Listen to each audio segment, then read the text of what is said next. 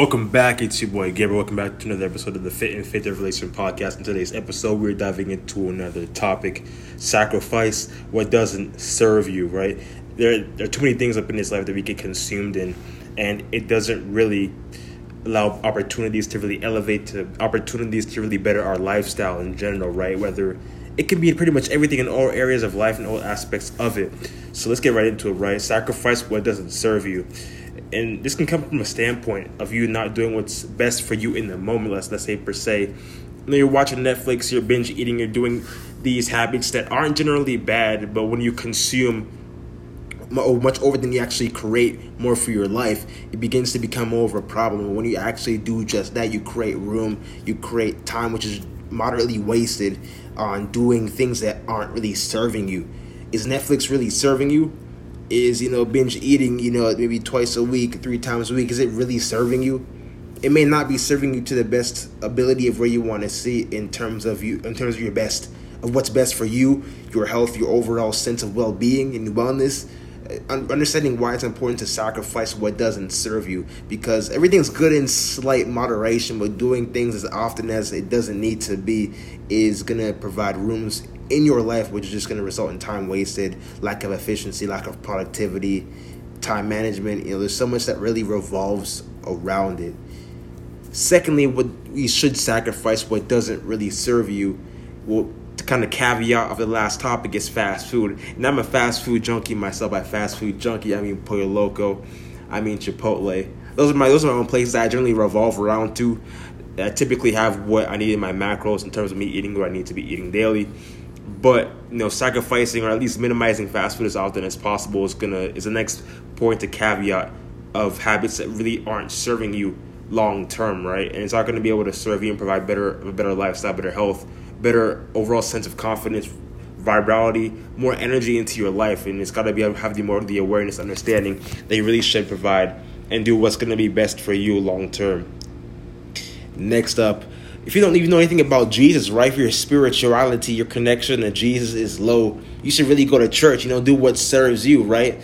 If you're a Christian as well as I am myself, you should do what serves you by going to church or going to fellowship, right? Being in an area with like-minded Christian individuals who connect and want to grow and learn more about Jesus, right? And that's going to be a focal point of doing what's serving you. If it's elevating your spirituality, if it's elevating your relationship with Christ, if it's elevating who you are in the mental area, in the physical area, the spiritual area, emotionally, it's going to do what's best for you in all those core areas or areas of your life, which is a key component to you becoming the best and better version of yourself, better by the day. Sacrificing what doesn't serve you. And if there are any habits that you may think of, whether it's not Netflix or it's not binge eating, around your life, whether it's mentality wise, if you want to wake up in the morning, for instance, right, it's not serving you to wake up at late, because when you wake up at 9, 10 in the morning, you find that you're not as productive as you are throughout the day. Things don't get done, your goals don't get accomplished, your relationship hasn't been met for the day, and overall your day hasn't been as effective as you'd want it to be. Maybe waking up an hour or 2 earlier can maybe provide more for you in your life, in terms of getting things done. And getting up early in the morning is something that I've been starting to do consistently, and I learned to appreciate more, because not only do I get to get things more done in the morning, it's having the ability to wake up in the morning, right, being consistent with it. It feels great, in a sense of you being up in the morning, right? Because the majority of individuals aren't as up in the mornings as most people are. Let's say they're not up in 5:30 to 6 a.m. in the morning, because most people crash out till 8 to 9. But being able to wake up in the morning, it's a different type of feeling when you can ground yourself in the morning, do your morning routine, and you tend to get much more accomplished in a day when you wake up earlier in the morning. And that's really how I perceive it when I wake up in the morning. It's a different kind of feeling and a great sense of wellness once I get up early in the morning compared to when I usually would get up around 7 to 8. And those are reasons why I really would sacrifice to provide more of a better awareness and more of a better wellness for my life. Sacrifice what doesn't serve you. And if you're not sacrificing what doesn't serve you, you're going to begin to notice your life now. It's beginning to shape, how it's beginning to fold, and how you're managing your time in relation to the things that you're doing on a day-by-day basis. Being sure that you sacrifice what doesn't serve you.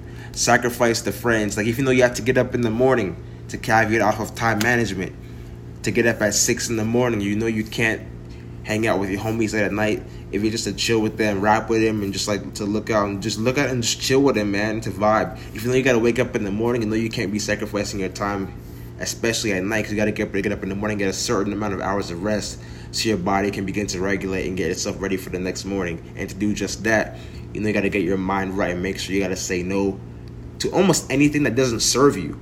And there's just too many things in this life that doesn't serve each and every single one of us, yet we decide to partake. We decide to participate in what doesn't serve us. And we typically don't say no to what doesn't serve us.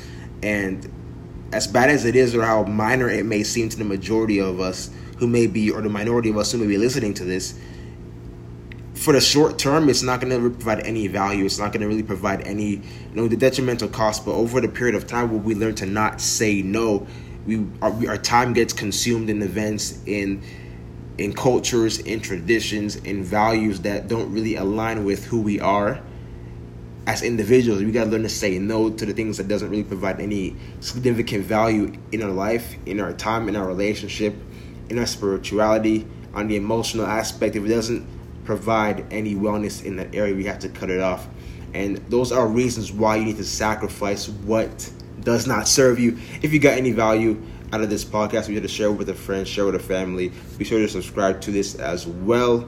If you got any more value, be sure to do everything and anything possible to get into the hands of anybody who may possibly need it to drastically improve or slightly change their life as well. That's going to be it for today's episode. We'll catch you on the next wave. Peace.